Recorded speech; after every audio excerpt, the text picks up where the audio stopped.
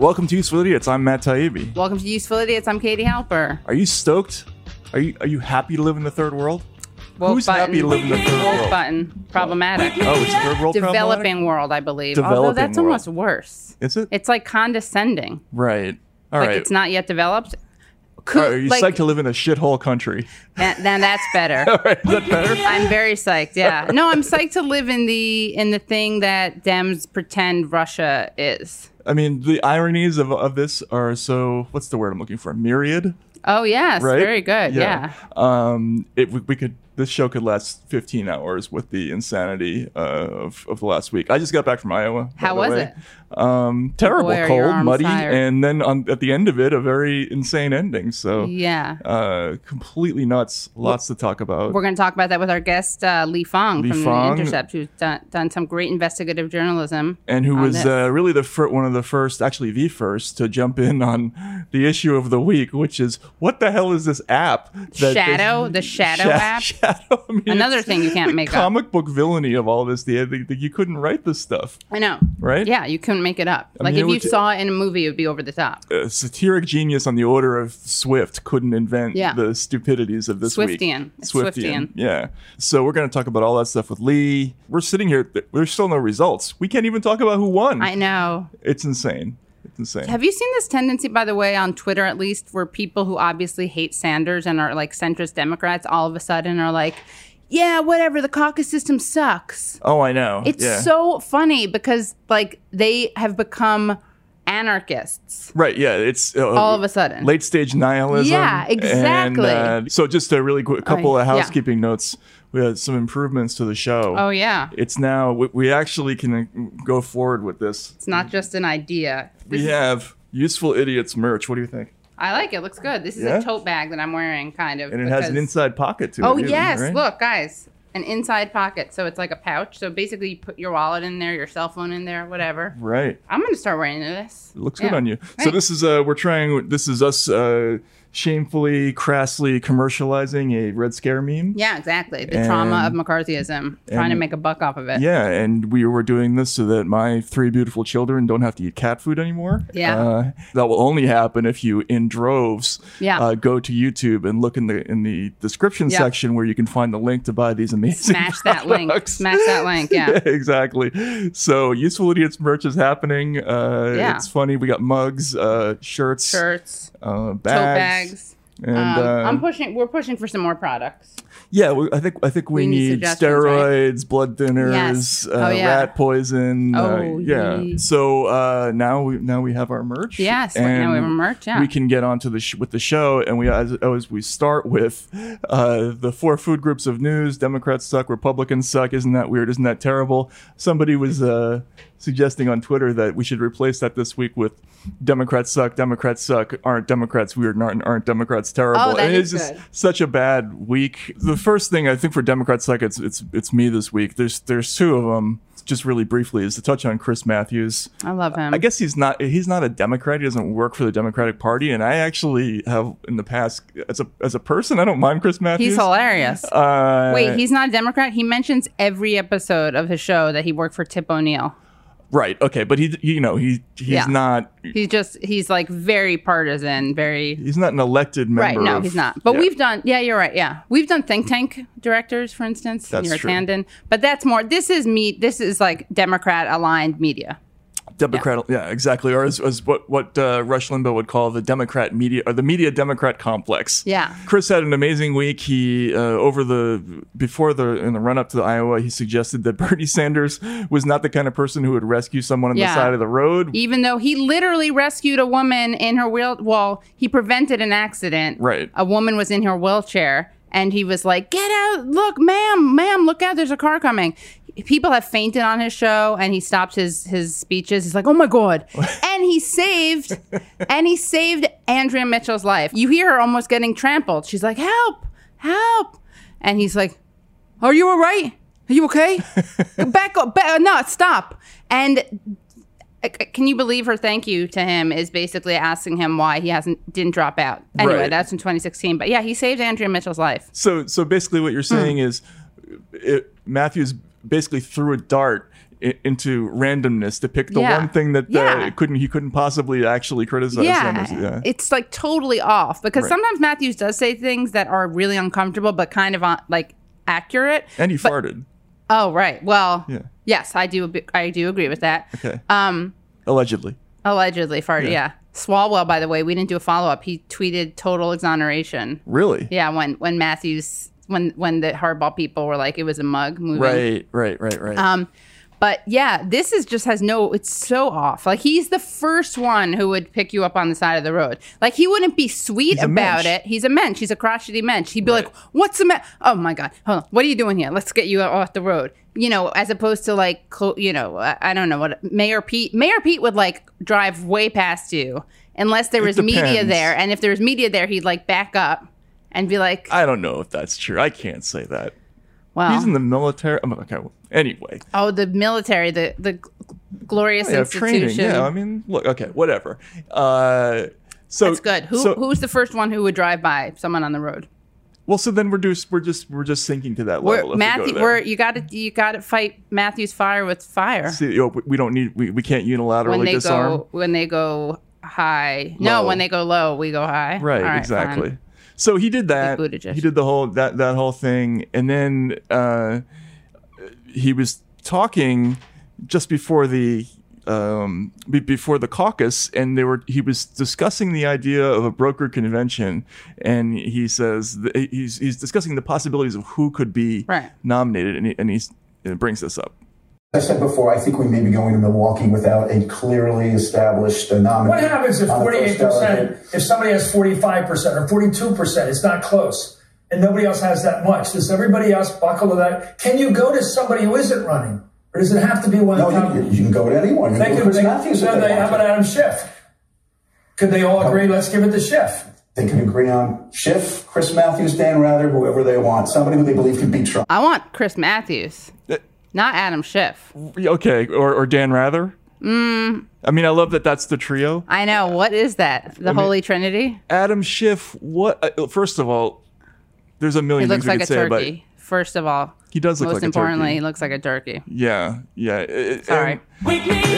Let's just to recap what happened this week. Because in addition to the indignity of the first major vote of the season exploding in this Banana Republic style fiasco, the impeachment thing ends basically on the same day. Yeah. Right? And what happens simultaneously in exactly the same day? Gallup releases its approval rating polls, and Trump is at an all-time high of 49%. So that's like 6 points. Yeah. You get a 6-point bump from impeachment, basically. Congrats. So, Mick Resistance. Congrats, Adam Schiff. Yeah, exactly. Jerry Nadler, Pelosi. Which brings us to the next thing. For forgetting about Chris Matthews, there's a State of the Union address. Oh my gosh. Okay, to be fair, Donald Trump refused. He wouldn't. Yeah, he wouldn't shake her hand. He did a Hitler to Hitler did that with Jesse Owens. Is that? Right. Two very similar situations, right? Saying. That was during the Olympics. I thought you'd appreciate my sports. It was a sports reference. That was good. Everyone, yeah. What do you think of the Clint Capella trade, by the way? Terrible. Yeah. I don't know what don't you like about it? I think it was rushed. You think it was rushed? But you don't think it adds and gives Atlanta a new rim runner? It does. Yeah. It does do that. That's the counterpoint I was about to make. It collapses the interior defense of the Rockets, though, don't you think? Not. It doesn't collapse it. It diminishes it. This is so fun. We should do this every episode. I just like pretend to see, and like you can do hot or warm, like depending on how accurate what I'm saying is. Yeah, this is like a carnival act, right? Yeah, like we're pretending that we actually know what we're talking about. Well, you do. Right, exactly. But it's so. And I'll do it with Ani DeFranco music. So before the Houston Rockets, Minnesota Timberwolves, Atlanta Hawks, and Denver Nuggets engaged in a 4-team trade. This happened where Donald Trump was giving a speech, and we saw this amazing demonstration by Nancy Pelosi. Thank you. God bless you, and God bless America. Thank you very much.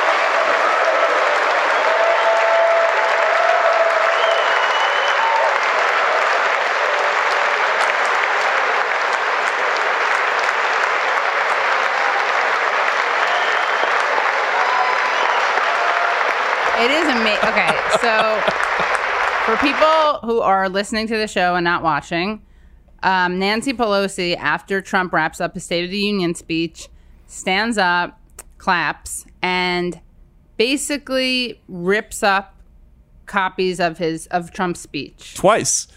Two, yeah. I don't know if she like divided in half or she had two copies of it, but yeah. No, it's just like this is basically the 2.0 of her clapping. Remember the famous clap where she just. But this is different because this is intentional. This actually is amazing compared to the clap thing. No, this is thought out. The saddest, most like Orwellian, infuriating thing about the clap when she did that was at the last State of the Union, was that she literally just gave him a standing ovation, and like resistance Twitter, white feminism TM had to pretend that it was an act of resistance and that she was throwing him shade. Right. Not at all. Yeah, it was body language analysis. Yeah. It was like oh my God, in the other direction. The Joyanne Reed expert on. Yeah. I mean, this is so bad. So Trump, wraps up his rhetorical flourish. Right. Then, of course, the Republican gallery goes into its, South Carolina what's up thing, like that. They're completely going nuts. And so she decides to do this. It's like a planned viral moment, which is the most annoying thing about our generation, right? Do you think she was going to do it even if he didn't snub her and didn't shake her hand? Probably, right? It has to be, because there was no time to plan this out. Oh, right. Do they not always have? I wonder if they always have the speech or not. It is the one thing I like about it is that Trump has no idea it's happening, which is kind of funny. But honestly, it's so annoying. It almost makes me like Trump. Like, it almost makes me side with Trump. Well, that's an evergreen comment of maybe we should cut that out because I don't want to be called the Trumpian left. But it's too late for that. It's too late, yeah. Yeah. I mean, I just hate it's so bad, and it's like what? That's resistance. Like, so here's what you can do is you can like sign off on his budget as long as you rip up his speech. Right. That's the optics resistance. Well, yeah, the budget, giving him enhanced surveillance power, whatever you want to say. The whole point of is that the reason Iowa happened, the reason there's this whole mess with the Democratic Party is that they have decades now of selling out on important issues, whether it's NAFTA, the Telecommunications Act of 1996, the repeal of the Glass-Steagall Act, going to war in Iraq, the failure to do anything about the Cheney's war on terror machinery, drone assassination, rendition, banks, the total, bailouts. Not a single enforcement action after 2008. All of that stuff is what people are upset about. Yeah. And they think the solution to it is this empty performative politics, which is such a mask for just not really standing for anything. Yeah. It just makes it worse by so much. It makes it worse. I agree. It would almost be, it's like more offensive this way because it's so insulting to people's stupidity. Intelligence, Freudian slip. Although there are people who are intelligent, they just have such like weird politics of aesthetics and are so like centrist or reactionary that they actually like this. Oh yeah, I saw somebody calling it "Yas awesome sauce." Oh my God, that needs to be punishable by. I'm not for the death penalty, but. So what happened for Republicans? Okay, so for Republicans suck. I'm going to go back to the State of the Union, where Donald Trump decided it would be a good idea to give a shout out to Juan Guaido. Juan Guaido is the fake unelected leader of Venezuela's South Bend, Indiana opposition. Yeah, South Bend, Indiana. So when I tweeted that he was invited, when I saw he had invited Juan Guaido to the State of the Union, or was going to praise him, I was like, I can't believe that he invited Mayor Pete. Right. Thank you. I'm just going to repeat my funny tweets. That'll be really fun for people. Yeah, thank you. So let's take a look at the videotape. But Maduro's grip on tyranny will be smashed and broken. Here this evening is a very brave man who carries with him the hopes, dreams, and aspirations of all Venezuelans. Joining us in the gallery is the true and legitimate president of Venezuela, Juan Guaido. Mr. President. Okay, so Nancy does give him the standing O. I know this is supposed to be Republicans suck, but it's a great example of how much Dems suck on foreign policy. Look at that guy. What is wrong with him? He looks like he's making the Star Trek hand thing. Really weird hand motion. Oh my God. Yeah. So he has his hand out with his fingers spread out, and then he does a fist, like a weird fist. And so then he does the praying thing. He's such an escapee from the set of Westworld. It's amazing. Right? I don't, what is that again? It's good-looking cyborgs. Oh, yeah. Right. But terrible posture. Thank you, Mr. President. Yeah. And anyway, yeah. So he's awful, and he's not brave at all. He looks like, I think I said this before. I mean, has he actually gotten any votes from? No. Right. And he looks like one of those prep school kids who would run for a bus with his backpack. I don't know if you know that. Like, Oh, I'm a prep school kid, so but it's in New York. I mean, I think it's more of a New York City thing. Like they're running for the crosstown bus. Oh, right. Yes. Okay. Wearing a uniform. That's just what he reminds me of. All right. What do we have for Isn't That Weird? Okay. This is the headline pretty much says it. Speaks for itself. Speaks for itself. Man high on meth fights off 15 police while masturbating. Good multitasker. I think we just need to read the lead here. Yeah. A man who was allegedly high on meth reportedly fought off more than a dozen police officers while publicly masturbating. Andrew Fry, 37, apparently made a series of outbursts and then began masturbating in an Oregon restaurant, the Oregonian reports. Incredibly, police were reportedly unable to subdue Fry with a taser. Well, is that really incredible? I mean, he had a job to do. Yeah, I know. He was on a mission. So it took 15 officers to finally take him into custody and stop him pleasuring himself. I wonder if that violates due process or something. What, that they should have let him finish? I don't know. Maybe. That's an ACLU case waiting to happen, don't you think? Yes. ACLU Oregon, get on it. Get on it. Right. Also, he looks just like Bill Hader, the guy. He does look like Bill Hader and a little like Saturday Night Guaido, actually. Yeah, Guaido, yeah. Yeah. Oh, no, you're right. He looks much more Right? like Bill Hader. Yeah. That maybe it is Bill Hader. I know. Maybe it is. Should we call him? I feel like he's a very capable, competent guy. I thought you were going to say a prolific masturbator. Well, maybe that too. I'm extrapolating. You're extrapolating. It's a compliment. I think any man who read this story was secretly like, yeah, Yeah. you know, like that's a real Maybe accomplishment. women were too. Matt, you got to hit them. Oh, I'm sorry. Yeah. So any person. Yes, any who read- person, yeah. Yeah, right. All right, what do we have for So isn't that terrible? We have a story about a Florida teen who installed security cameras in her bedroom to get proof of abuse after authorities failed to believe her. After her allegations were ignored for years. You'd never guess that guy looks like such a nice guy from his photo. I don't know how to describe him except for not looking nice. So the article at the Daily News writes, when those around a Florida teen ignored her allegations of physical abuse, she took matters into her own hands and installed security cameras in her bedroom to get the proof she needed. Clips recorded by the 14-year-old resulted in the arrest of Damon Becknell. He was charged with child abuse without great bodily harm and animal cruelty. The relationship between the two is unknown at this time. According to ABC News, the girl turned over a pair of videos to the Okaloosa County Sheriff's Office, alleging they would reveal the abuse she experienced the night prior. The 47-year-old suspect can be seen in the videos headbutting, it's not funny, headbutting the Why are girl, you laughing? grabbing Jeez. her by the hair, and then throwing her against the wall. At one point, Becknell can also be seen pulling out a knife and shouting expletive-laden threats toward the young girl's dog. I will cut his effing goddamn dog's. I will cut this effing goddamn dog's eyeballs out. I think it's I will cut this fucking goddamn dog's fucking eyeballs out. I know, you're right. This is a family show, and I wanted to make sure that the kids listening to us talk about a Right. guy threatening to disembowel. This is optically the disembowel a dog Carrie when story, right? He shouted while the teen begged him to stop. But here's the best part. So that's already terrible, right? Right. That's terrible. Listen to this part. The girl's mother, Allison Tringa, said in an interview that her daughter had been attempting to report the abuse for years, but neither she nor the authorities believed her. Okay. And then she says, nothing was done. Nothing has ever been done to help my daughter. She absolutely knew that something bad was going to happen, and nobody would believe her unless she had that on film. The mother said she was horrified when she first watched the clips, but praised her daughter as a strong and smart little girl. She's absolutely my hero. She is my hero. Okay, Mom, you can't do that. You didn't believe her. Right. Like, she's talking about it like other authorities besides herself didn't believe it, the daughter.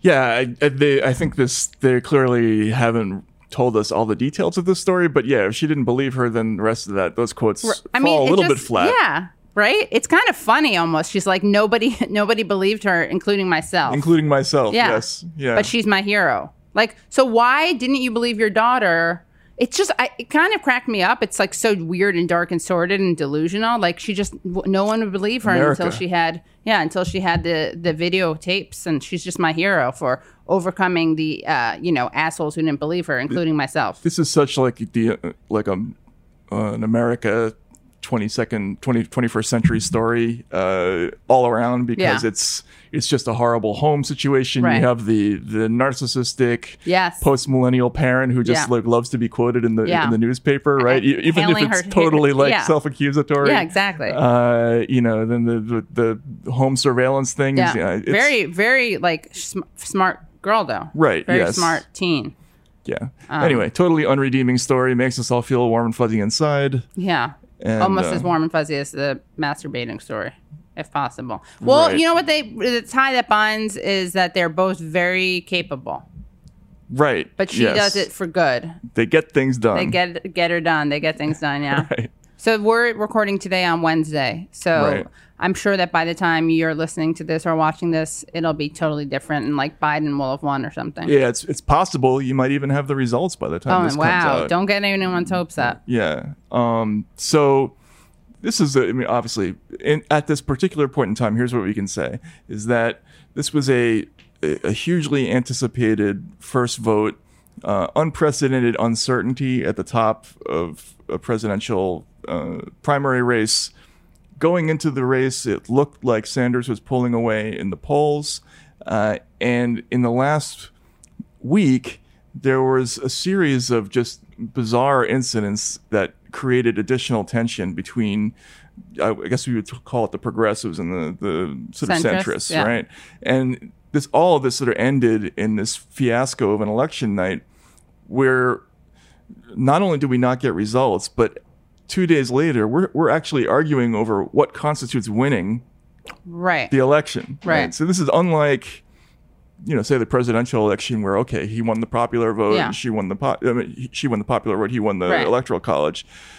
This is a situation where we're getting people telling us that the new parameters for victory in the Iowa caucus are state delegate, what is it, SD, state delegate equivalent, state delegate equivalents. Yeah, I don't even know what that means, honestly. Nobody knows what that means. Even Iowans I talked to were like, what the hell is an SDE? Right. It's something, it's something you can contract if you don't use. Right. Yes, exactly. Be careful. Right.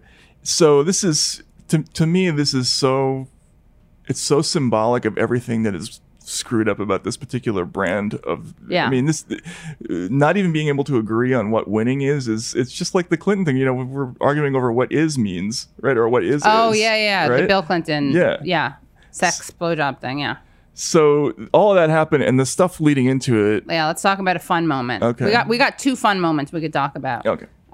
Pre-Iowa fun moments. Okay, so they took place in Iowa. So the first one is, let's watch what happens when sounds like a BuzzFeed article. Watch what happens when someone mentions Hillary Clinton dissing Bernie, something we talk about, and Rashida Tlaib, Ilhan Omar, and Pramila Jayapal. Jai apologized for that. That was good. I didn't even plan that. Pramila Jayapal. Try the veal. It's good, right? Yeah. They're sitting on the stage. A woman brings up Hillary Clinton dissing Bernie, and here's what happens. I don't remember if you guys remember last week when someone by the name of Hillary Clinton said that we're not going to boo. We're classy here. We're classy. I'll boo. Boo. You all know I can't be quiet. No, we're going to boo. That's all right. The haters will shut up on Monday when we win. So that's Rashida Tlaib. And what's amazing is her face when the woman moderating the event mentions Clinton. It's amazing. Her face, she's just like puckers up. Right. It's like she's smelling rotted cheese or something like that. Exactly. Yeah. It's pretty amazing. And it's really hilarious because then you see Pramila Jayapal and Ilhan Omar are like dying. Like Pramila looks away, not in like anger or disgust, but she's like, oh my God, I can't believe it. Of course she's doing this. She's like laughing. And it's also really cute because they're like holding hands at some point. They just look like cute, like women having fun. And right. And then, of course, what happens after that is that there's complete consternation and gnashing of teeth and demands for apology, which disappointingly she gave into. She kind of did. You know, Michael McKean, the actor, he's great. But when she kind of apologized, he's like, yeah, you were. And now this will be the only thing you're known for. Right. That was a bad tweet, sir. And I love Spinal Tap. And I love him on Better Call Saul. Right, yeah. That was a bad tweet, though. Yeah. It was so condescending and chiding. Okay. Which is like so offensive. It's like she's not going to be known for being the first Palestinian elected Congress member. Right. No. Not going to be known for being one of the 2 Muslim American women serving in the Congress right now. No. She's going to be remembered for saying Hillary Clinton is boo-worthy. She's not going to be remembered for that. She'll be remembered for other things, I'm certain, because America's attention span. They've already forgotten that this happened. So you're on notice, Michael McKean. If you would like to come on the show to redeem yourself, we're open to interviewing you. Right, or really any member of the Spinal Tap. Yeah. Christopher Guest, forget it. Yeah, Harry Shearer. Yeah. Who we love. Yeah. We'll even take a Michael McKean. That's how committed we are to dialogue. Right. And Bruno Kirby. If he's around, we'll take him. I like him. Yeah, Bruno Kirby. He's excellent. the one who plays the chauffeur in Spinal Tap, right? Spinal Tap. When you've lived and loved like Frankie. Right. Frank Sinatra. It's a great line, yeah. Yeah. So that was a fun moment, I would say, the Tlaib thing. I liked it a lot. Now, this is a great moment, too. This is at a rally, a Sanders thing, and Brother Cornell and Nina Turner are there. And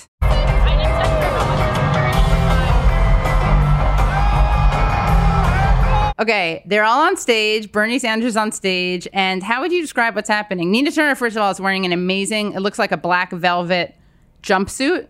Yeah. And I'll just say she looks great. She looks like amazing. Fierce. She looks fierce. So my answer is problematic. Whoa. All right.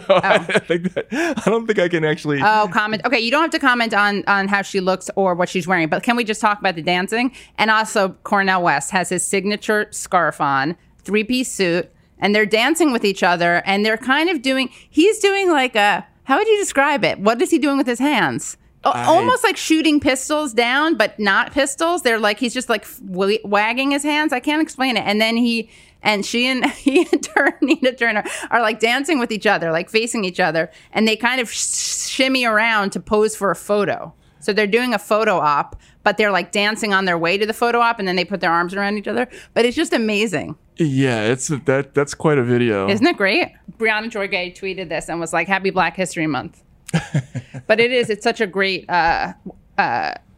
where else does this happen? What other campaign? We should have at the end of the campaign, we should have a list of all the, like a mashup of all the campaign dancing and have votes on it. Yeah. Because like Dancing with the Stars. I think there's always a lot of surprises in campaign dancing. You never know. Like but you're right. This is, as of now, the best campaign related dance we've seen. Is it? Yeah, probably. I mean, the High Hopes thing from Pete Buttigieg's people is like the worst thing I've ever seen. Yeah, I wouldn't expect a lot of great dancing out of that campaign. But you never know. That's the thing about campaign. Right. Well, yeah, because Andrew Yang was had great rhythm. He's got good dancing. Yeah. So that happened. That happened, yeah. What do they say in that tweet? We got sauce for days. You gotta love the Bernie campaign. We got sauce for days. Bernie 2020, release the poll. Okay, that's a good segue. And I hashtagged with these hips. Get it? Because Nina Turner does with these hands. Oh, right, yes. That was funny. I just want to give myself credit again for a great tweet. Yeah, all right. I'm being so. This is the Katie reciting her tweet show. Yeah. I like I'm gonna do a one-woman show. Right. An hour long, me reading my tweets. Yeah. I can be an accessory. Yeah. I'll sit and I'll be the Ed McMahon. Yeah, exactly. That's a good segue because the release the poll was related to this thing. And I don't think it's necessarily Sanders related. It's just it was very strange. The Des Moines Register was about to release what the newspapers were calling a marquee poll. It's usually one of the more influential polls before the caucus, and they just spiked it at the last minute because the Buttigieg campaign complained that there was something wrong with the methodology. There was a quote unquote mishap, which turned out to be amazing foreshadowing of what happened on election night. Foreshadowing. Amazing. Foreshadow apping, right? Yeah. Amazing, it's a pun a minute here. It's a pun a minute. It's pundemanium. Right. Where's Cory Booker? Pundemanium. That's good too, right? Yeah. All of these just made up on the spot, people. Very good. So that happened. That created a whole bunch of anxiety heading into the campaign already, into the vote already, because people were upset about this idea that there was some kind of somebody was going to try to cheat somehow, Yeah. right?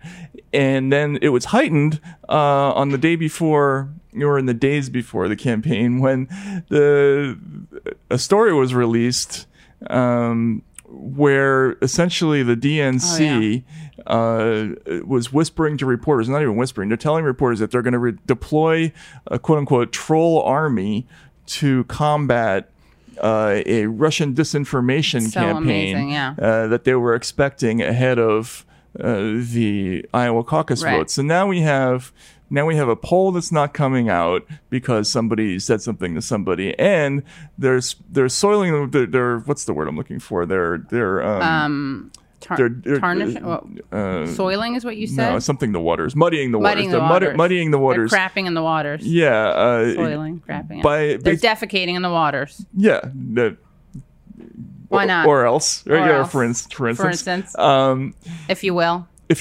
They're implying essentially that any kind of propaganda or online campaigning for probably any of a number of candidates, or anything against the DNC, or anything like there was concern about the word rigged. Yeah, which is that's not a setup or anything. Right? It's like it's a conspiracy shaming again. Yeah. It's like also now in retrospect, it's like, oh, that's very convenient. Good thing you developed that as something to be on the lookout for, and equated that with some kind of online Russian campaign. With foreign subversion. It's so bad. And also I love the way they write it, like, okay, so this was like a combo of Clintonites, like people from the Clinton campaign. And again, we're not trying to relitigate 2016. They just are those people. And like some Facebook person teaming up, right? To try to like... they have this thing called a trendolizer. Yeah, what the which hell? Which is like straight out of Idiocracy. I mean, it's the whole thing is nuts. Yeah. And and they make it seem like it was it was like to protect the integrity of the internets against the Russians. Well, okay, but that's the segue into the next thing. As if David Brockett and all of them hadn't already been doing that, before this. I think anybody who's online knows that there's an enormous social media presence, for people who are propagandizing in the other direction, right? Or in, domestically, let's put it, right? As I said in another tweet I'm going to cite, the Bernie bros, like, no one has to pay us. Mm-hmm. Like, we are just committed to the cause, but the other side, this was in 2016, but the Clinton people need to actually hire people to do this, which is what David, what's his name? Brock did. Yeah. So the other thing about that though is that all this sort of self-generated psychogenic craziness about foreign subversion is part of the justification for introducing things like this new app, reporting app, right? Right. Well, we want to show, not tell, what they did, right? Apparently, right. Yeah. Like the voter, what's the word? So Michigas, I believe is the word. Oh, is it? Okay. Well, I mean, I'm just like it's like that's our lane. Mm-hmm. We're going to be intervening and fucking up elections. We're going to be violating the integrity of elections. Right. I don't think they meant it that way, but that's how it came out, right? Yes. So they kind of mean it that way. The justification for all this new, would be super advanced web technology that's going to protect all of us. Mm-hmm. It came from, this paranoia, which I think is completely overblown to begin with, and has also been used, essentially to smear all kinds of people who just have legitimate grievances about stuff. As Russian bots. Yeah, you're all Russians. You're all in league with Russian bots or whatever it is. Yeah. Whether it's Republicans or progressives or Bernie people or Yang people or whatever it is, like they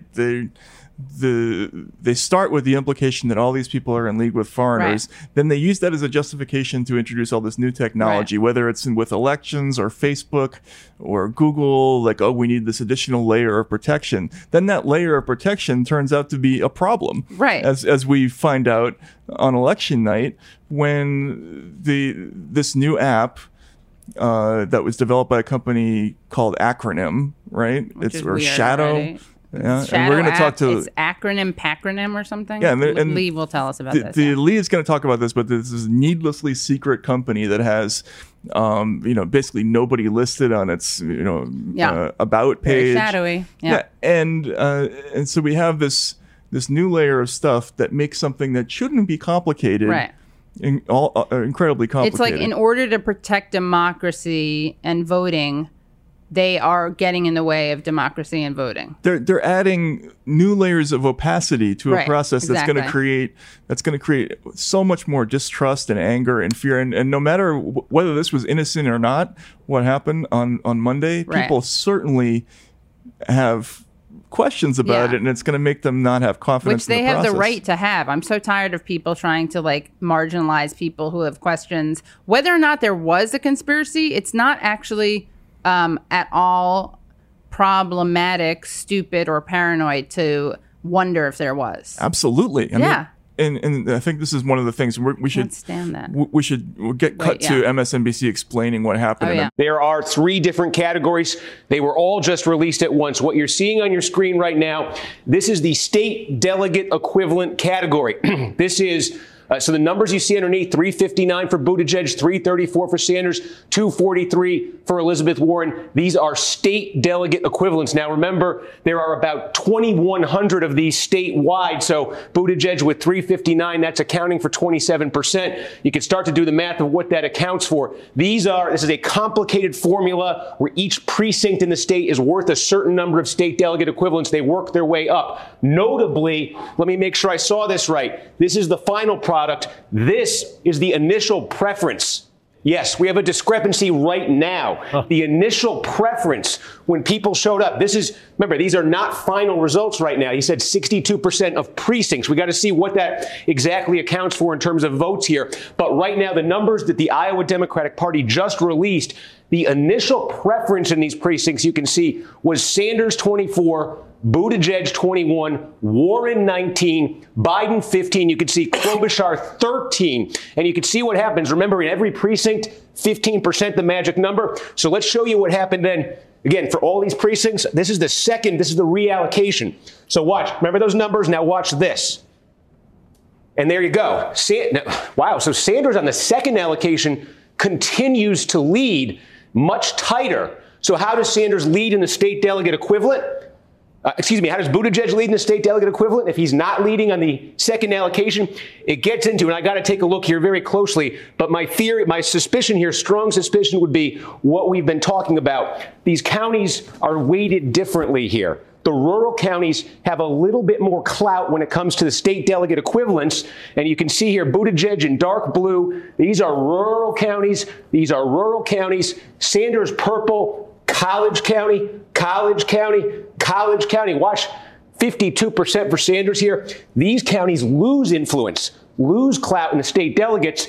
And so therefore, I think what you're seeing is the clout of the Buttigieg counties in the state delegate equivalent, putting him on top. By the way, he doesn't gesticulate. I'm sorry. That's very Goyish, nerdy hand movements. Is I was it? wrong, yeah. Okay.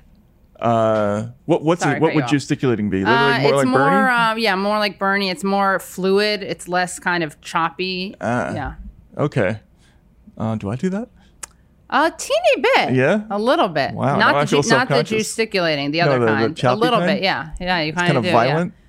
Yeah. No, more wonky. I'm Wonky. sorry. Really? Yeah. All right. Less alpha than you're imagining. Okay. Wow. That's a double blow. It's a beta body movement. We got to get a body language, beta body language expert in here. Joanne Reed. To watch some more. Give us your woman. Yeah. First of all, bullshit on this. This is. I don't even know where to start. This is not how you measure who wins the primary. You can do it by popular vote, and you can do it by national delegates to the convention. All right. The national delegates are ostensibly, as of this moment, tied. Yeah. Okay. And Sanders, by any count so far, is winning the popular vote. He won it in the first round. He won it in the second round. Right. So this state delegate equivalent, which is a number that I had never heard of heading into this election, they're now going to use this to sell the idea that Buttigieg won the election. Are you kidding me? And then Mini Guaido. And then you have guys getting on TV saying, "I think we're seeing." My suspicion is that's going to inspire confidence. Yeah. Like this is it's a joke. The whole thing is a joke. It really is. is. Yeah, it's really. This would be a great mashup. All the people just like flipping, tripping over themselves, not knowing how to explain what the hell is going on? Right. Yeah, we should do that. We should do a mashup of all the confusing explanations. Which I think mine probably counted. But well, how could it not at this point? It's pretty meta. We're explaining how they messed up narrating what happened. So. Right. So the other thing about this is that the failure to release the results, that's bad enough. Yeah. Okay. That they didn't have the results that they by all rights should have had within a couple of hours, right? Then they start releasing the results piecemeal over the course of days, and each of the candidates, from mainly Pete, where it gives them fresh news cycles every couple of hours to declare victory, and so by the end, if no matter who wins in the end, it's not going to seem like really winning. Yeah. At this point, it's not like a normal election night. You should just wait until it's done, right. because at that point you're. I mean, it seemed like they were releasing it whenever Pete was. Obviously, I'm pro Bernie and also protective of anti-Bernie bias, or I see it a lot. But like, didn't it seem like it was when Pete was doing well that they would announce it? They would turn it into a news story. Yeah, it seemed like that. It seemed like there wasn't enough of a crazy reaction when Pete declared victory. Yeah, what the hell was after that? How could he do 0% that? was reporting. And then why do they stop at 62%? Like, why is that the result number? And why is nobody asking the question of like, how come those numbers don't match what the campaigns were telling us? Yeah. Oh, right. That's the other thing. Right. Like I talked to some of the precinct captains while I was there, and again, just to be clear, they were all sending the results in to the campaigns. Right. So the campaigns must know, or they must have at least a ballpark idea of what was happening in each of these places. So, Sanders released some things saying we were comfortably ahead after 60%, and suddenly the numbers are completely different when they come out. Didn't also, like in 2016, didn't Hillary win there were like 6 coin tosses and she won all 6? I don't remember that. That's kind of a weird... Like, well, we have that video of what's that? Then there's this video of a kid doing the coin toss. Doing the coin toss, and he's like putting it in his hand and like rubbing it around. Yeah, and it looks clear, it looks like he's really just, sketchy. Yeah, he also the coin looks like tosses such a are. Buttigieg guy. He looks like he too runs with a back. I know he looks like he runs with a backpack full of books for the crosstown. Yeah, he ran with his V for Vendetta mask into exactly. The whole thing was just a complete and total mess. And who the hell is Pete saying he's having that it's victory is his? Well, I mean, he said we've emerged victorious. I forget what the quote was with 0% reporting. I've emerged victorious. But we all have. Yeah. I'm just gonna say I have. Yeah, and then Klobuchar came out and said we punched above our weight. Yeah. How do you know? There's no returns yet. Well, I guess they could have. Well, they could. Yeah. And speaking of which, you want to tell us about Iowa and. Who did you hang out with? I spent a lot of time. I followed Biden around a little bit. I talked to some of the people he was poking. I went to Klobuchar's thing during the Super Bowl, and there were like 10 million journalists around her. Any erratic, violent behavior on her part? No. I mean, it was just. I think the main thing that I got from people is that there was an unusual level of anxiety among Iowans heading into this thing. Like I met people who are undecided heading into the last day or two. Like actually the woman, you might have read about this, that there was a woman this is amazing. Biden said, like, if I haven't convinced you yet, oh no, I'm not going to. Right. And that was on Saturday. This was a woman who was genuinely undecided. I talked to her. Oh, really? You did? What'd she say? And she was like, I wasn't being cheeky. Like, I was really ready to vote for the guy. And now is she not? Yeah, no, she didn't. She was actually leaning toward Warren. And then, the whole hot mic thing and the debate threw her off. Oh, good. Yeah, so her vote was in play. And she went up to Biden. And Iowans have this thing. They actually physically want to meet the candidate. Yeah. They think it's part of their obligation as Iowans to make sure that they meet them. So if they're near, they go to see him. So she goes to see Biden, and she's like, hey, undecided voter here. And she tries to talk to him, and he just completely wigs out on her. He's like, hey, if I haven't convinced you yet. Yeah. How many people has he told not to vote for him? Like a bunch of people. Yeah. And so who did she vote for? Did she tell you? She ended up, I think, moving to Sanders. Her husband was a Yang voter. Good. And that would have been interesting, a Yang Biden mixed household. Yeah, no, but I met another person at a Klobuchar event who was saying like, we always decide months before, but now this time like we're having neighborhood meetings and people are like violently arguing with each other because nobody knows who to vote for. So there was a lot of that going on. And do people just walk around with like corn dogs in Iowa? That's what I like in imagine. both hands? Yeah, or at least one. I don't want to stereotype and make them a parody, so I'll just say one. Well, so it was so cold when I was there. Oh, right. That Frozen corn dogs. Yeah, frozen corn. A lot of mud. Not so many corn dogs. Yeah, I didn't know there was so much mud. Okay, A lot of mud in Iowa. And where did you watch the results? I went to the Sanders thing at the Holiday Inn, Airport Holiday Inn in Des Moines, and it was funny. There was a dude who had smuggled a joint in his underwear, and he was trying to get everybody high there, and everybody was ready to celebrate. Yeah. And then all hell broke loose, and it was a total mess. Even more of a reason to smoke. Yeah, exactly. It's like a calming thing. Yeah. Yeah. Stone moment. It was funny because this dude had like the Spin Doctor's hat on, Oh, nice. And every reporter in the room wanted to talk to him Right. because they wanted like the picture of Right. that was the Bernie supporter. Maybe he was like a Pete guy infiltrating, trying to make the campaign look like a stereotype. Yeah, maybe. Maybe it was Pete. It was Pete in the Spin Doctor's hat? Yeah, that would be amazing. Should we have Pete, He should walk Pete around in singing Spin Two Doctors. Princes? Yes. That would be really funny. Or Little Miss Can't Be Wrong.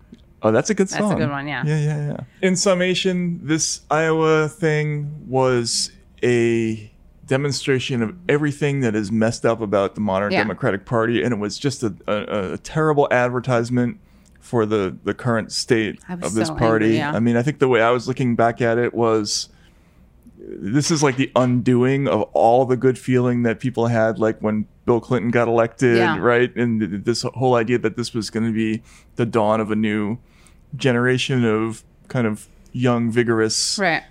And they're now they're the establishment, conservative, scummy villains, dishonest. Despite the fact that they played the saxophone. Right, yeah, the saxophone and danced to yesterday's to Don't Stop with Fleetwood Mac. Yeah.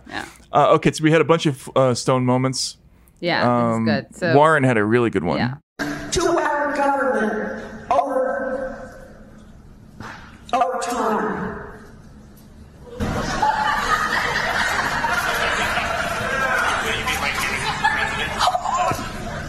Marry me? I would be your candidate for president. Do you have this for someone else? Yeah. Good. My friend Dale. Where's my friend Dale? There he is. He's an incel, and he just wanted to say his first words to a woman in a long time. So. Hi, Dale. It's the first time he's ever spoken to a woman. It's good to see you. I'm glad you're here, Dale, and I'm hanging on to the ring. Okay? So I will be your candidate. Yes. All right. Thank you. Take care. Take care, guys. Bye-bye. You know, it's always exciting to be in Iowa. Bruce, you okay with this, sweetheart? Bruce probably is okay with that because, as we've documented before, Bruce is not very excited about Warren. Yeah, he won't even take a drink, have a wanna drink with her. Yeah. Okay, what the hell? So there's nothing to say about that except everything about that video is uncomfortable. So a guy, you see Warren is interrupted by a guy who gets up on the stage in a very preppy outfit, is kneeling, flips open a ring thing, and asks... Will you be my candidate? Will you marry me? Yeah. Will you be my president? Weird. And then there's this weird grappling thing. Like she's trying to let him go, but then he keeps touching her, and then she thinks she has to reciprocate, grabs him back. And then what does she say? How does she bring up the other guy? She's like, "Are you here with someone else?" And he's like, "Yeah, my friend Dale over there has never talked to a woman because he's an incel or whatever." And this is the first time he's ever talked to a woman. Like, yeah. So I think that's another Pete spy. Oh yeah, it could be. Why? It could be the same person. Yeah. Who did the coin flip? Why does he say he's an incel? She doesn't know what that means. I don't think involuntary celibate. Right. Like, I don't even understand what is this a prank on his friend? He's asking her to be the candidate. It's so weird. Yeah, it's weird on like 9 levels, and she I guess she handled it this pretty made much me. the You know best what? way. I don't like these videos. This one makes me like Warren. Yeah. It's dangerous. There was a lot of yanking going on there, but anyway, yeah. Yang. Bum. Different God. candidate. I know. Yeah. Can't stop me. Can't stop. Won't stop. Oh, and then you have a stone moment because you watched the Super Bowl with Amy Klobuchar, right? Right. Yes. Did you like the Shakira performance? Yeah. There were a lot of men in the sports bar yeah. who were making some comments, but I don't think I should repeat any of No, them. you probably shouldn't. Yeah. That's my impersonation of her. That's pretty good. Good, right? Yeah. She's Lebanese and Colombian. Did you know that? What does that mean? That means that her dad, I believe, is Lebanese and her mom is Colombian. Right, but I mean, what's the punchline there? What's the meal? Yeah, like I saw a comedian once who Arepa. said he was half Irish, half Italian, which meant that he liked to fight and he could.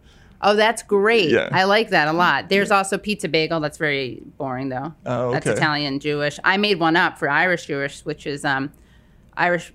It's potato famine latke. So speaking of Amy Klobuchar, here is something that happened. I didn't learn about this until quite recently. This is a stone moment, more like a bad acid trip, I think. The president actually sent out a tweet. He made fun of me for talking about climate change in the middle of a blizzard, and he called me Snow Woman. So I wrote back, hey, Donald Trump, the science is on my side, and I'd like to see how your hair would fare in a blizzard. So I wrote back, hey, Donald Trump, the science is on my side, and I'd like to see how your hair would fare in a blizzard. So I wrote back, Donald Trump, the science is on my side, and I'd like to see how your hair would fare in a blizzard. Sometimes, if you haven't noticed, you use a little humor. Like when he called me Snow Woman at my announcement in the middle of that thing, I wrote back on Twitter, I'd like to see how your hair would fare in a blizzard. So I wrote back, hey, Donald Trump. So I wrote back, hey, Donald Trump. So I wrote back. I tweeted back. The science is on my side. And I'd like to see how your hair would fare. And I'd like to see how your hair would fare in a blizzard. How your hair fares in a blizzard. And I'd like to see how your hair would fare in a blizzard. Mr. Umbrella Man. Senator. And he called me Snow Woman. So I wrote back, I'd like to see how your hair would fare in a blizzard. That was from The Daily Show. So I've heard that joke. Did she make it three times? Yeah. There? At the no, Super Bowl party? not at that one. How close were you to her? I mean, I was in the same room. She was in a sports bar. So. By the way, I heard that one in Iowa over the summer, twice at least. So she likes to use humor. Every time I've seen Klobuchar, it's the same thing from the press section. Somebody always says, my gosh, she's so funny. Really? It drives me crazy. I'm like, who? That's awful. That person should be fired. This is a journalist's idea of what a sense of humor is, which is none of them actually think it's funny, but. Oh, they're just lying? No, their idea, to them, this is what a funny politician is. Right. They wouldn't actually laugh at these jokes. Got it. By the way, you've seen Waiting for Government, of course. You've referenced that before. It's my favorite, one of my top 5 favorite movies. But when she's like, sometimes I use humor, reminds me of when Eugene Levy is like, people say you must have been the class clown. I say, no, I wasn't, but I sat next to him and I studied him and I saw what he did to make people laugh. I inherited the bug. My booby made a kishka. No. My great grandfather from the vaudeville review, from the sardonically irreverent Dybbuk Schmibik, I said more ham. Sorry, that's like an amazing. Yeah, it's just terrible. That's a great mashup, though. It is, right? That's a rare, unique, good thing from the Daily Show. So we have a Camp Crystal Lake update. It's very sad. Check. Someone dropped out. His name is John Delaney. Not that John Delaney. What do you mean? Oh, that is him. That oh my is God. him. Okay, so here's what's amazing about John Delaney. With a hat and not in a suit, he's very different looking from the way he has bald. You're bald shaming him. He's bald. No, I am. I'm trying to be diplomatic. I'm trying to be diplomatic, but he has bald. It's the opposite of privilege. It's bald We live in a baldophobic world, and Right. I made the assumption, I did. When I saw him bald, I didn't imagine that he would be the type of person who would tweet something very clever. First of all, his tweet is very clever. He goes, lots of people jumping into the race, so I decided to do a few sets of 10 box jumps on the 30-inch platform as a warm-up to my workout.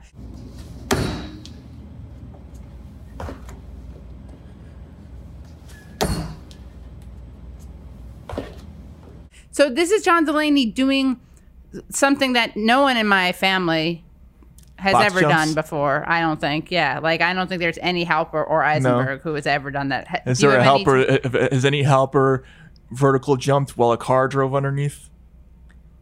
No, not No? either. No. Okay, that's a good trick to try. You should try that. At Have home. you done it?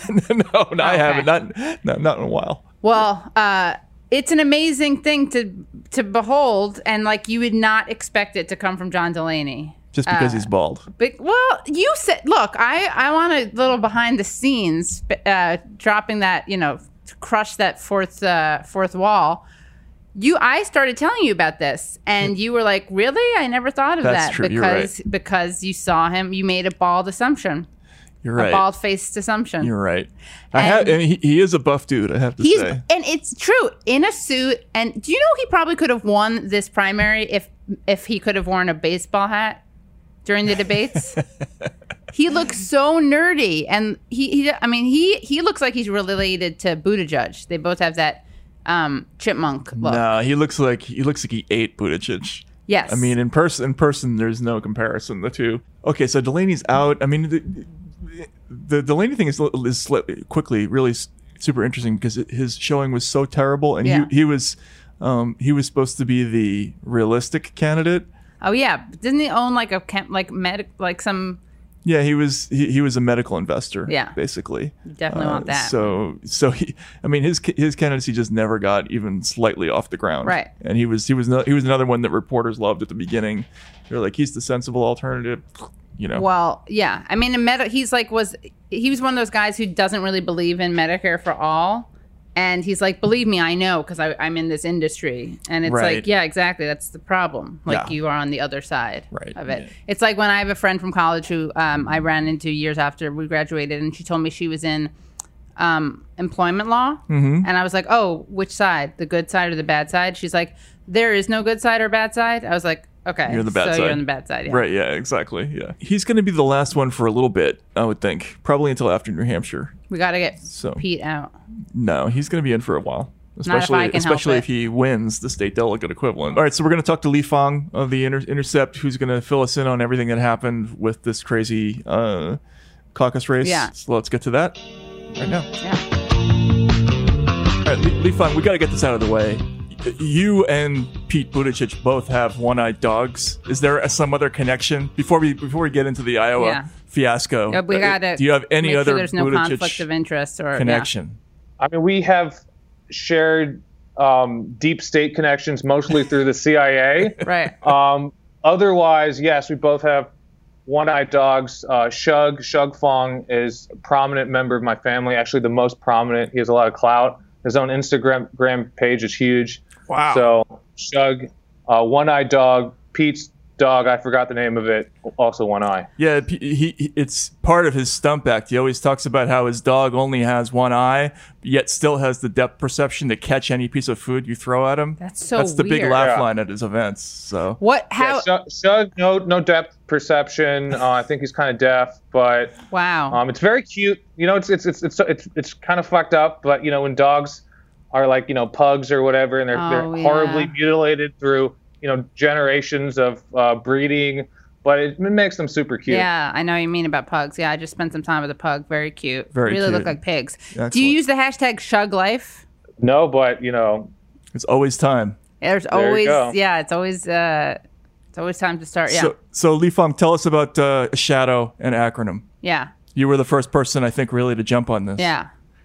Well, I've followed this group over the last year or two since they launched. I've met some of the people involved, and there are a number of organizations that launched in the last few years that are claiming to be the next big thing in Democratic politics that Trump-dominated Democrats on digital media, on Facebook. And so acronym/packronym is the latest to kind of vacuum up Silicon Valley money, Wall Street money, and provide this new bold solution to save the Democratic Party, but in a kind of bitter twist of irony, or some type of bitter twist.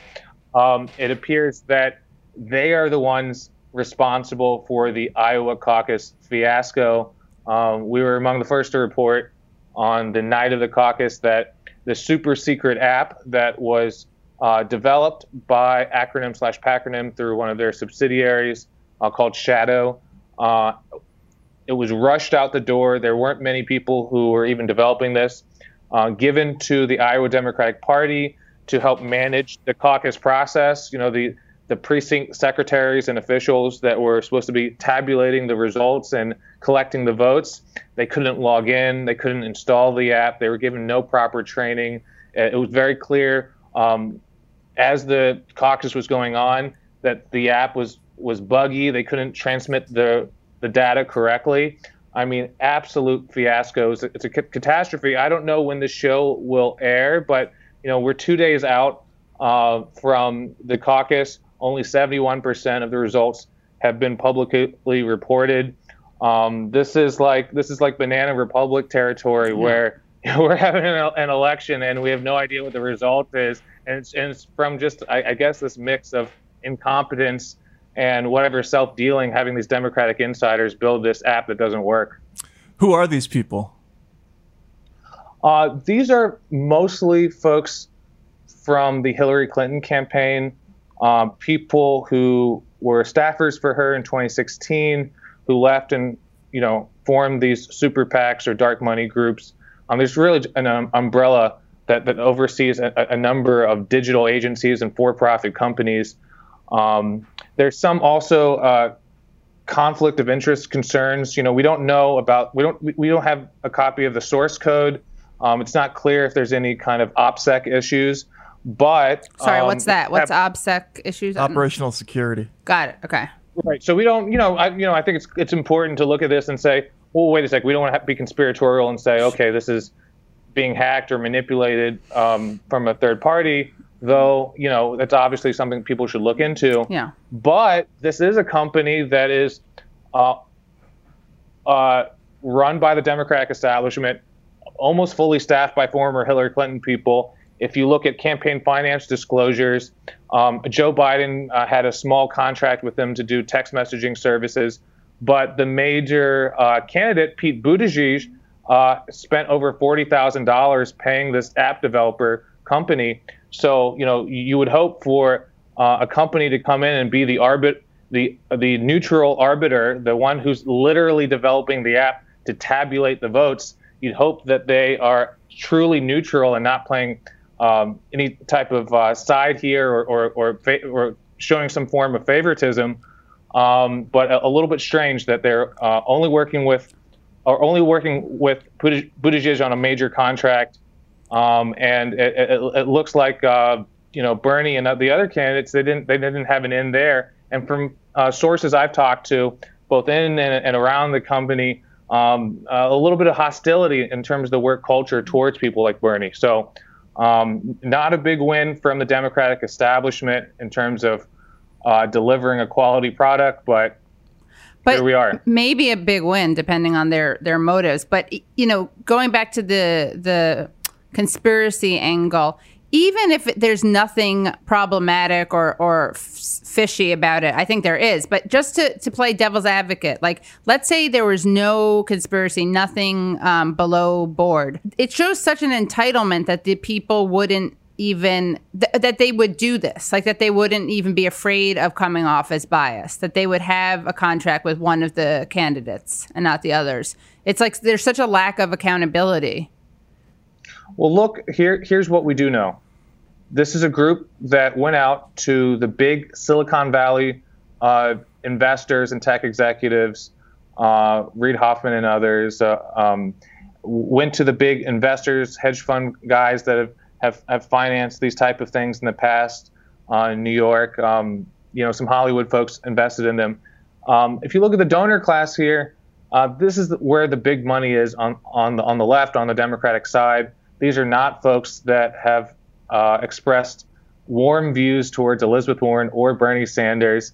And the people involved in this campaign outfit, it's David Plouffe. He's on the board. That's the former Obama campaign manager who went to work for Uber and is also working with the Zuckerberg Chan initiative. There's no evidence of explicit corruption, but why did the Iowa Democratic Party and apparently the Nevada Democratic Party contract with this firm that had, no expertise in this? I mean, it's more like just the kind of typical small c corruption you see all the time of just backslapping and self-dealing and a small group of powerful Democratic insiders rewarding each other even without a quality product. Well, that's what I was going to ask. Is it corruption, or is this just the way people get paid in this business? In other words, you work for a campaign, you get out, the Russian thing is in the news. It's the easiest thing in the world to go to a bunch of Silicon Valley executives and say, hey, we need to update our electoral technology to keep it safe from interference and to upgrade some things, and let's lend our names to it, and everybody will make some money and we'll do a good thing. I mean, this is just sort of cronyism, normal routine, isn't it, with politics in America? Well, sure. It's certainly on the left. I think if you're on the right, you've got buckets of money, you've got hundreds of millions of dollars to develop quality get out the vote tools, digital tools, because you've got these, Koch brothers, Chamber of Commerce funded outfits that provide you long-term planning. For on the left, for Democrats, you have companies that dip in, try to make a lot of money through an election, or at least get really famous in an election, and then pivot to their real bread and the way their bread is buttered is consulting for corporations. They don't actually care about the election work. That's I think true for the vast majority of these Democratic consultants. So they don't have that long-term luxury of developing quality tools for Democrats. This voter caucus tool was apparently just rushed out the door and done in the last few months without any proper training for the officials involved. So it's more like a business card, right? Like in other words, you're trying to get some name recognition for the people who are making the tool, so you can get some better work down the road with real deep-pocketed companies. Well, look at our recent history over the last 20 or 30 years. Bob Shrum, Mark Penn, God. These epic losses in terms of managing Democratic campaigns. They aren't, shunned from society, or, I don't know how much introspection there is. They just make millions of dollars then becoming corporate consultants. Right. They fail up. All it takes is the air of confidence, I guess, or just knowing the right people. It doesn't really matter what the results are. Yeah, I mean, some of these Democratic centrists, some of them are very talented and they ran tough races in conservative states and they did well. Clary McCaskill got lucky with, what's his name, Todd Aiken, or Todd, whatever his name is, making that crazy comment. That legitimate rape. Yep. What was it that women can't? Legitimate rape. Legitimate rape. Yeah, legitimate rape. Yeah. And then, she pivots off that and wins, and then loses her re-election in a landslide against Josh Hawley, who, I don't know if you remember this, now he's famous for being the new populist right, the next Trump. But if you actually followed the campaign coverage in Missouri, everyone was angry in the Republican establishment at Josh Hawley because he was working out at the gym. He was refusing to do campaign events. That's amazing. He skated by and still beat McCaskill. Wow. I mean, and she's the expert on exactly, how to win elections. On electability and pragmatism.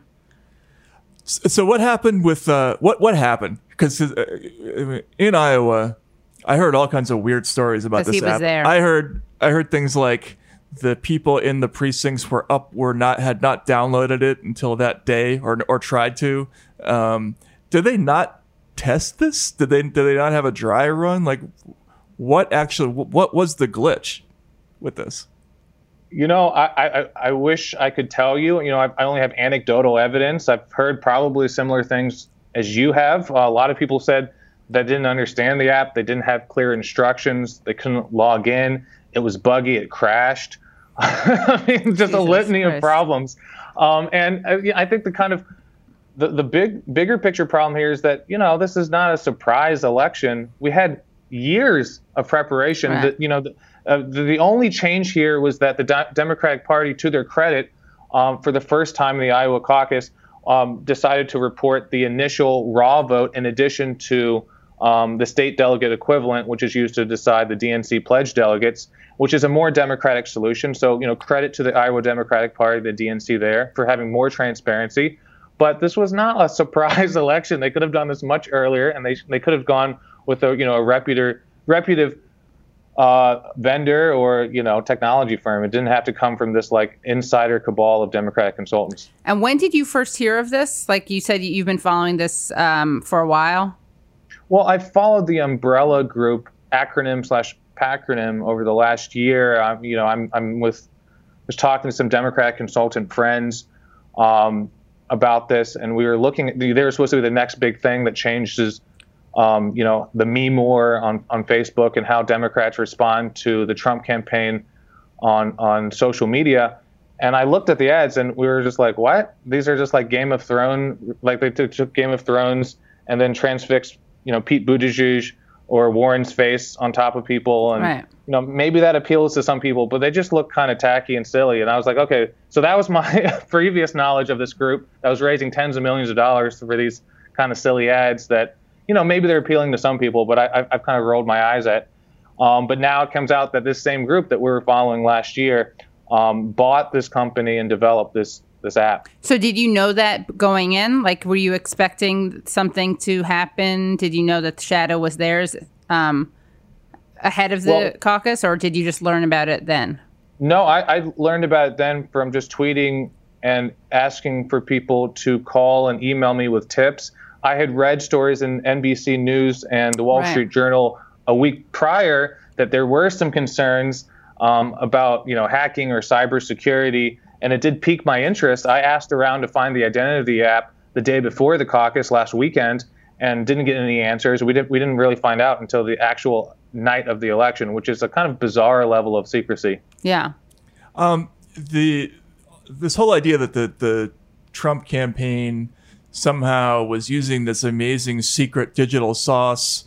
Like I've heard that idea bandied about a lot. And is it really true? Like I talked to Brad Parscale, the Trump's digital guy after that election. And he basically was like, no, we just spent a lot of money on Facebook ads. Like was there some big secret on the other side? What are they trying to do to counter this that is really innovative at all? I don't know. I've seen a lot of what appear to be effective Trump Facebook and social media ads. If you look at the Trump War Room Twitter account, they source pretty funny and entertaining memes from the Trump Reddit and message boards all the time, and some of them are amusing in a way that I think the centrist Democrat memes and Facebook ads are just boring and bland in contrast. So there's that. If you also look at the breakdown in the type of messaging used in the Hillary Clinton campaign versus the Trump campaign, here's the strange irony of this. Trump ran a mix, and there's been an analysis of this. I think CMAG and some of these other groups have studied this. Trump actually ran simultaneous tranches of ads with positive messaging about what he would do about the economy, about how he would fix political corruption, about trade, in addition to negative ads, of course, about Hillary Clinton. And almost 100% or 80 or 90% of Hillary Clinton ads were just negative character ads about Trump. And I think voters were left with the impression, well, what is she going to do for me? Right. So, there is, I think, an actual, substantive difference in the content of the ads, but also maybe just a cultural difference in the way that Trump approaches this. I mean, their whole team seems very online, very data-driven. Ironically, Hillary Clinton couldn't accomplish that. Right. What about so David Plouffe was asked about his involvement by Chris Hayes. There's been some reporting about the app at the center of this, which appears to have been developed by a company called Shadow that is associated with another firm called Acronym. David Plouffe, I know you've worked with Acronym. I've seen some reporting in Huffington Post, and Lee Fang and others have sort of walked through the connections. I just want to ask you if you've had anything to do with this app, if you know about it, if you have any insight into this. I didn't know about it, so I'm helping Acronym. I'm a volunteer on their board. And what is Acronym? So Acronym is a digital firm that works on digital advertising, puts out a newsletter every week about what's happening in the presidential race. My understanding is, I just texted the CEO, is Acronym's an investor in Shadow. I guess Shadow's got its own board of directors. So in my relationship with Acronym, which has been going on for a few months, I have no knowledge of Shadow. So you weren't sitting up there the whole time being like, I actually developed this app. Okay. I didn't know if it was Microsoft or who it was. Not to throw them under the bus, but it was news to me. But anyway, glad you asked me. We're gonna find out more about this. And you tweeted that, and you gave Chris Hayes a shout out for asking him about that. And he seemed very vague about it. Pluff. Right. No. Yeah. And I appreciate Chris Hayes for asking that on the night of the election, because David Plouffe was sitting there answering questions and talking about the Iowa caucus all night without mentioning that it was his company involved in the app. Yeah. He claimed complete ignorance. I can't really prove that one way or another. Right. So either he's really dumb or disingenuous. Sorry, that's what I'm going to say. Yeah. You don't have to sign up. What I can say is that we did some follow-up reporting, and that, and the next day after the caucus, Acronym, whatever you call it, distanced itself from the app developer, said that this was just an investment. This is not really part of what we're trying to do. And that wasn't true. We talked to a number of people and showed that they share staff, they share resources, they both worked from the same Denver office. They've gone on retreats together. They're well enmeshed. They all know what they're doing. David Plouffe has actually come and spoke to the company as a board member, or spoke to that umbrella group as a board member, where they're all meeting together. So, I can't tell you, I don't have a lie detector test, but that's the evidence that I have. Tara McGowan, can you tell us about her and her role? Yeah, I think she's a well-meaning person who's, received a lot of positive press as someone who wants to fix this digital deficit that the Democrats have, that Democrats are constantly getting owned in terms of Facebook ads. And that's a very powerful message to donors who see what's happening, even if they don't agree ideologically with the left elements of the party. There are a lot of wealthy people in this country who are genuinely terrified about Trump and want to spend their money on defeating him. The problem here is that I think she vastly overpromised and underdelivered, and there are questions now in Politico and Sludge and other outlets have reported that they've created this super PAC dark money structure, Tara has, and underneath it all these for-profit companies that seem to be potentially enriching themselves from this setup. So rather than solving the crisis of democracy by defeating Trump, in their terms, they might be just making a lot of money. It's not clear, but that's what it looks like. And maybe helping Trump also, if they're helping elevate the guy who's less electable against Trump. That's well, look, again, look at the kind of ideological preferences of these donors. If they have to choose between, radically receiving higher tax cuts, a wealth tax, what have you, breaking up their industries through antitrust, or having another 4 years of an uncivil president, we'll see who they actually choose. Right. The question comes up when something like this happens: why would something like electoral technology, vote reporting, balloting, why would any of that be privatized? And is it, where else do we have situations like this? What other companies have contracts in other states? Do we do it nationally? Is there any other connection that we should know about? Well, look, I think just broadly, there's been this discussion on the left, kind of the far left, especially if you look at like 2004, 2006 era, about this weird privatized, election system that we have, not just caucuses, but actual general elections. And the center left has always disparaged this. They said, this is conspiracy talk. Anyone who talks about the quality of these voting machines, if they can be hacked, that's just Looney Tunes, Green Party conspiracies. I mean, you remember this? Maybe 15 years ago. Yeah. And look, at the end of the day, Florida, I have no, software technical experience, but talking to a number of people who do, they say that the routine machines that we use are very vulnerable to hacking. And, you look at the folks, the reason we have these is, after the 2000 election, the hanging chads in Florida, Steny Hoyer, the majority leader of the House Democrats, rammed through a bill with very little debate, Help America Vote Act, that requires the shift to digital machines, but without the requirement of a paper ballot trail or some basics in terms of good operational security. So even though it came from a kind of a Republican crisis in the Florida recount, it was a Democrat who forced through this bill with very weak security requirements. And now look who's talking about this. It's the entire Democratic Party, and it's a little late now, but we'll see what happens. Why not do both? Why not have both paper ballots and an electronic reporting system? I mean, that's when I was talking to people who came out of the caucuses, they were all saying the same thing. They were like, look, they made us sign a piece of paper. The numbers were on the piece of paper. There shouldn't be a problem, right? And why do we have to add an additional layer of complexity to a system that's worked for a long time?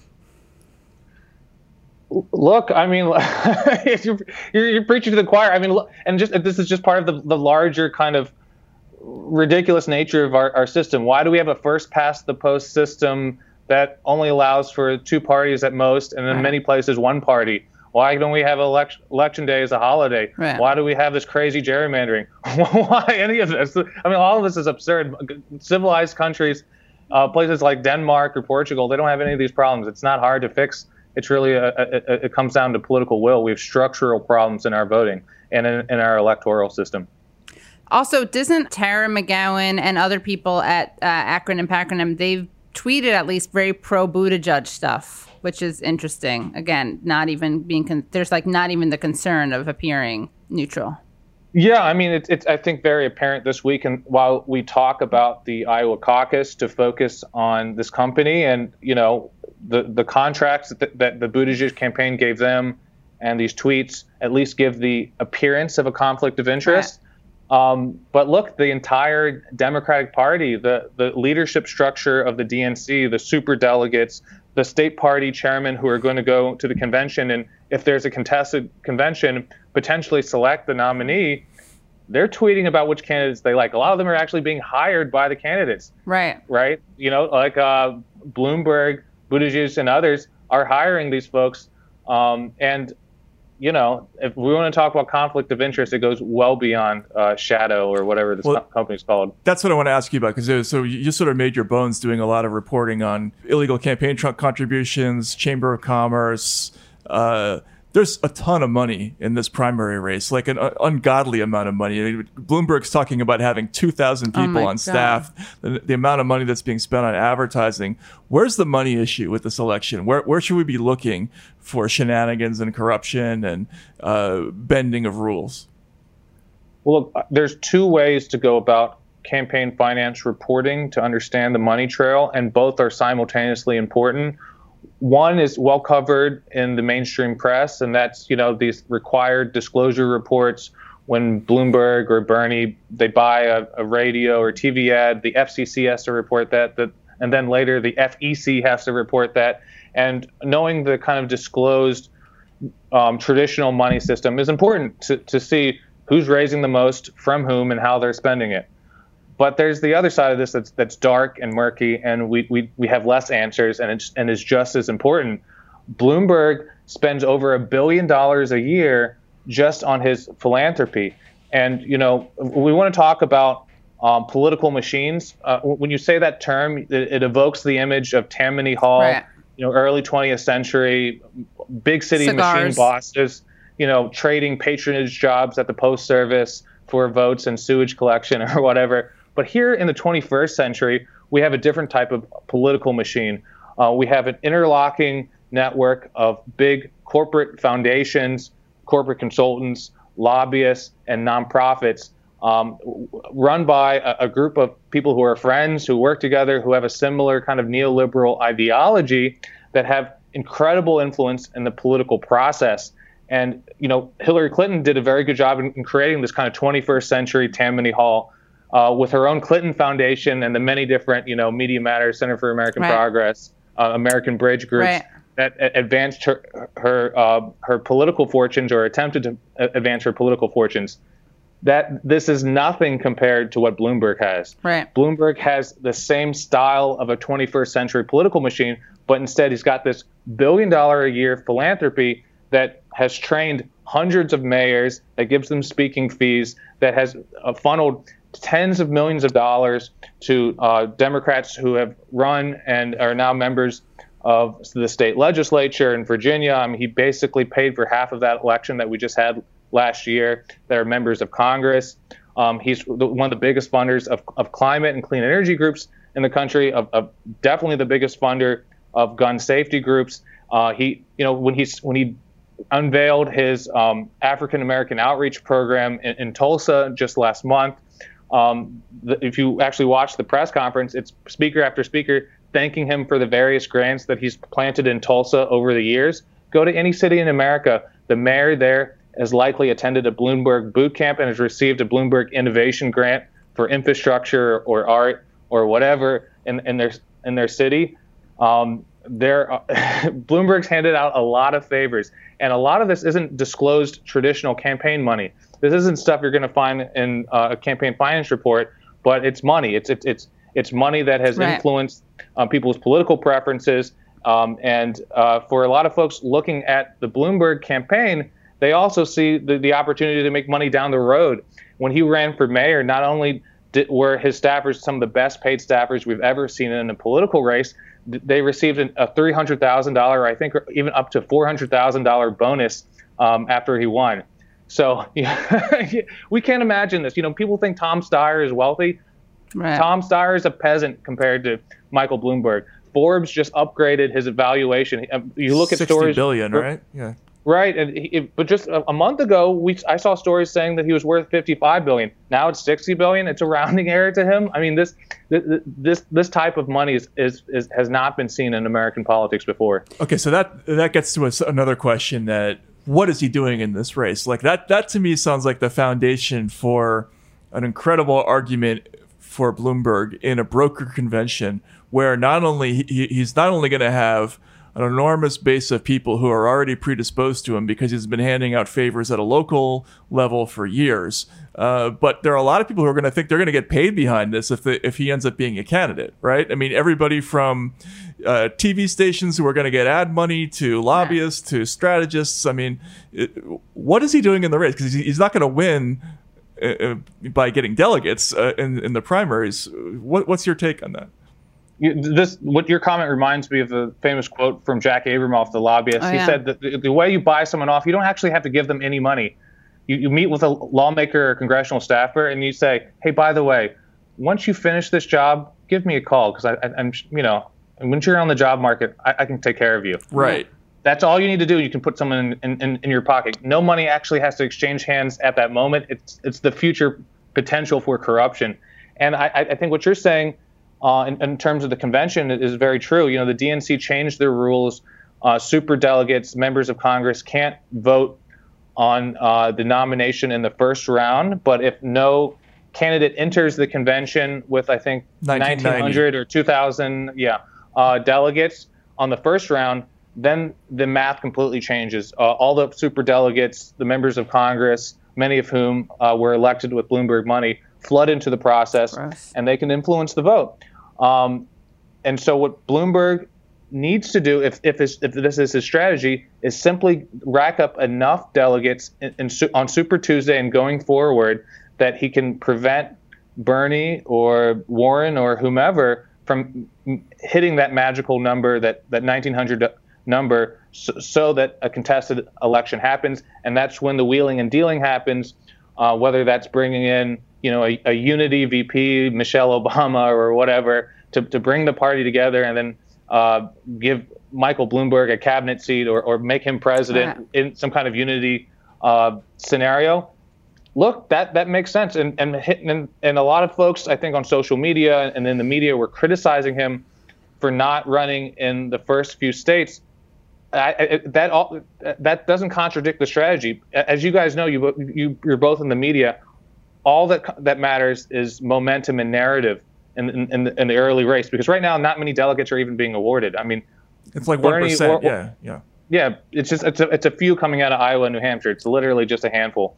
But what matters is the narrative. And for Bloomberg to say, look, I didn't participate in this, this shit show in Iowa. I didn't even try to compete. But now that Biden has failed out, I'm your savior. I'm the electable billionaire who will implement centrist policies, not like that, not like Trump. So it's Bernie. Working for him. So far, if that's the strategy, it's going very well for him. He's not even funny, though. At least Biden's amusing.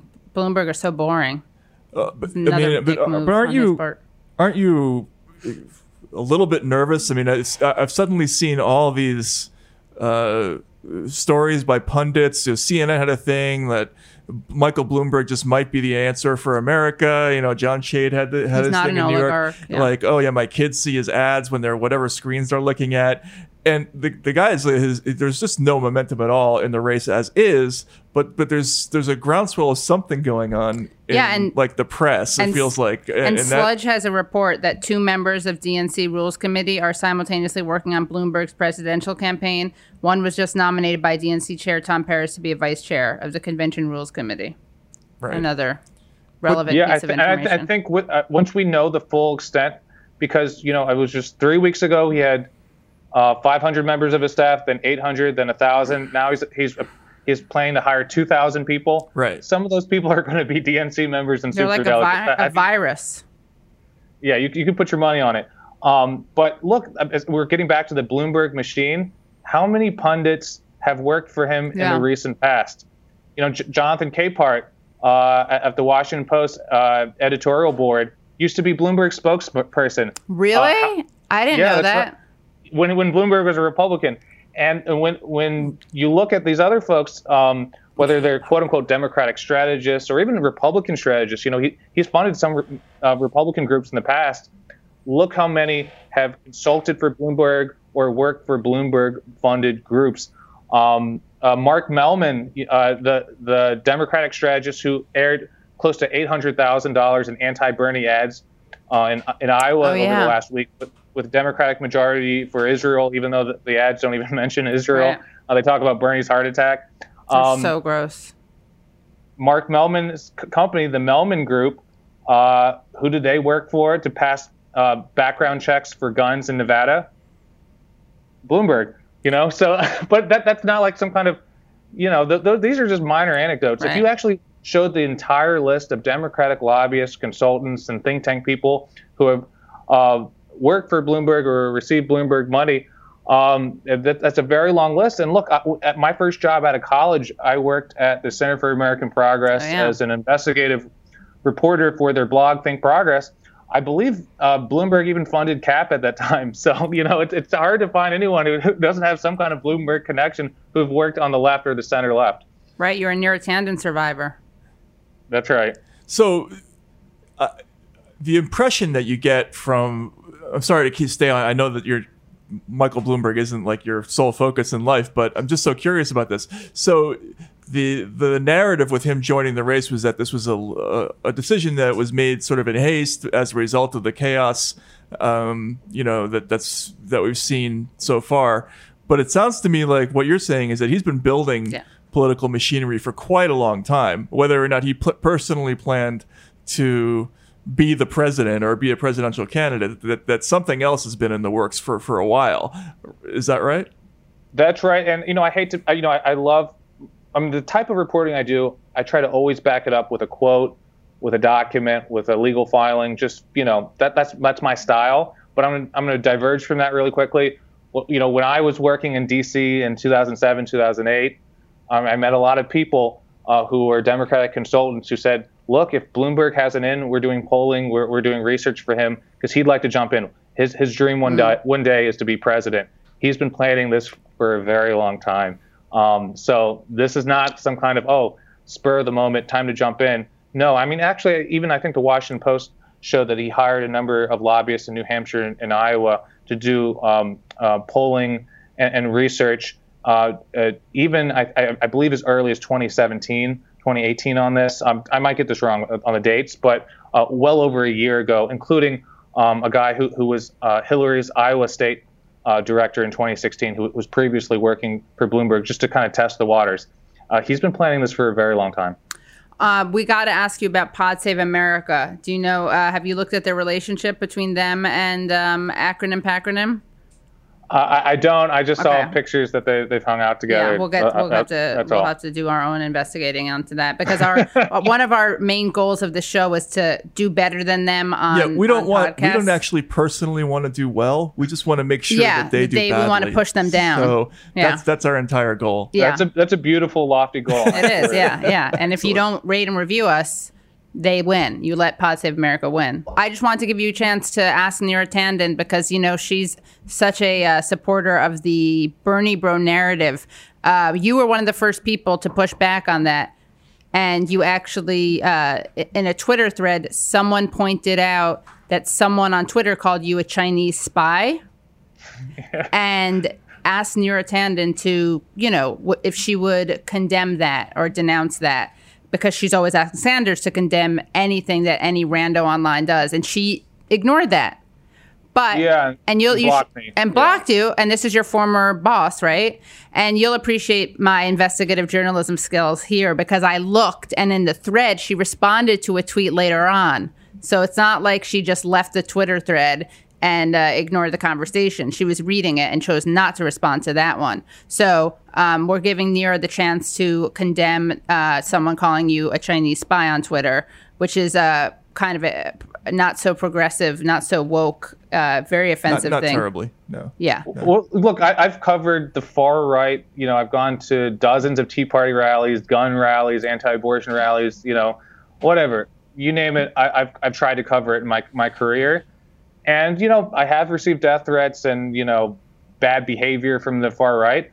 But actually covering the Democratic establishment and reporting, kind of basic stuff on Hillary Clinton's policy record and political record, I get actually way more hate from the centrist Dems and the pro-Hillary people on social media. They can be very vicious, calling my employer or sending nasty messages to me personally or posting them publicly, like the one you mentioned. Right. So it's very ironic because, I'm on the left. I've while reporting on the right, I've always kind of had my guard up, like, this is precarious. But actually, I get a lot more hate from the centrist Dems. The centrist bros. Yeah. And when you mentioned American Bridge before, and some of these. What's the online presence like for that sort of Clinton centrist Democratic machine? Is there anything that you know about or that you can talk about in terms of, Twitter trolls, that sort of thing? I mean, is it organic, or is there something else going on there? I'm obsessed with this topic, but it's really hard to report on because it's intentionally cloak and dagger. I did stories a long time ago showing that there's a small firm in Arlington that was basically paid by companies like Burger King to go into the message boards and defend Burger King. And when people left a negative comment, to create a whole army of commenters voting them down and disputing them. I mean, this is something that's happened in, that's corporate, a good job. Public affairs. That's a great job. So that, and I enjoyed reporting this. I reported that, the Koch Industries, the Koch brothers, had hired the same firm to kind of airbrush their Wikipedia and kind of look into the history. It's just fascinating. And it's clear that the Clinton folks engaged in something similar in 2016, but I really haven't seen the same level of it here in 2020.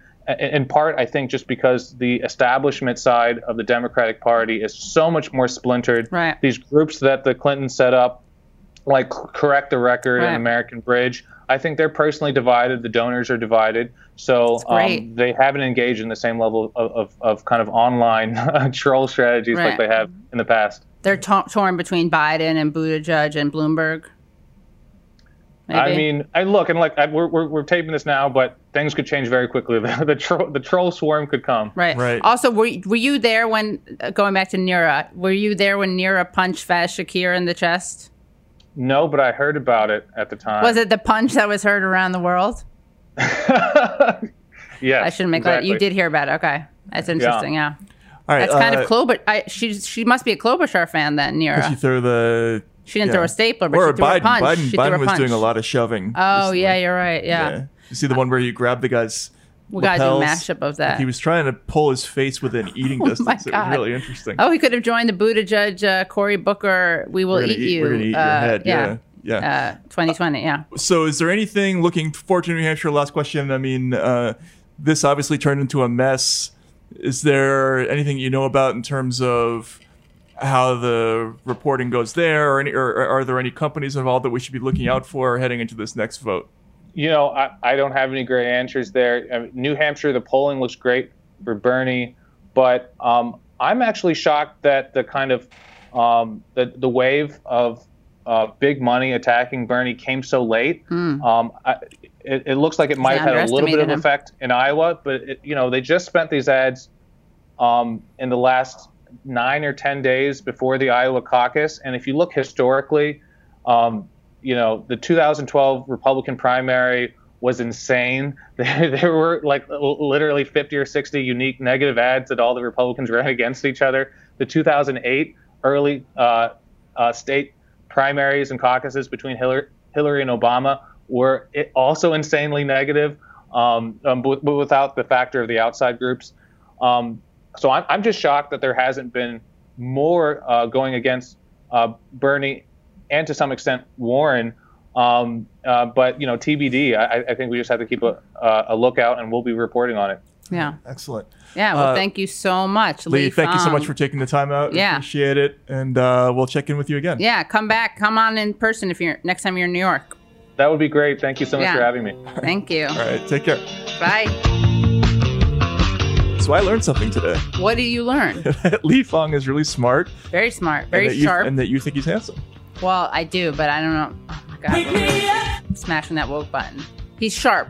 He's sharp. I'll just say he's sharp in brain and appearance. And okay, that's a good way of saying it. That's a good way of saying it, right? Yeah. And he had a lot of insights into the Iowa caucuses. It's impressive reporting. Yeah, really quick. So that was terrific. Yeah. That we talked to him. It's more important than ever to subscribe, to rate and review us, because Pod Save America is a threat to our democracy. They are. We always knew that on a gut level, but now we have the proof that they are fraternizing with and I think enemies of democracy. In a time when Americans are really struggling to find a way to express themselves and make themselves known politically and to make sure that they have an impact on society, we've discovered the way that you can do it. The way that you can affect change is to buy T-shirts, and then tote bags, or mugs, right, and then go on and subscribe, rate and review,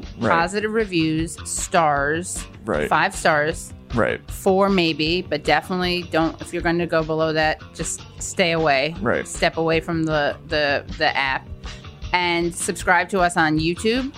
Rate and review it. Listen to us anywhere you hear your podcast. That's where you'll find us. Yeah, like the Grapes of Wrath guy says. And if you even think about watching Pod Save America, just jam your hand into a toaster. A blender and a toaster. Yeah, one each. Exactly. With these hands. Yeah.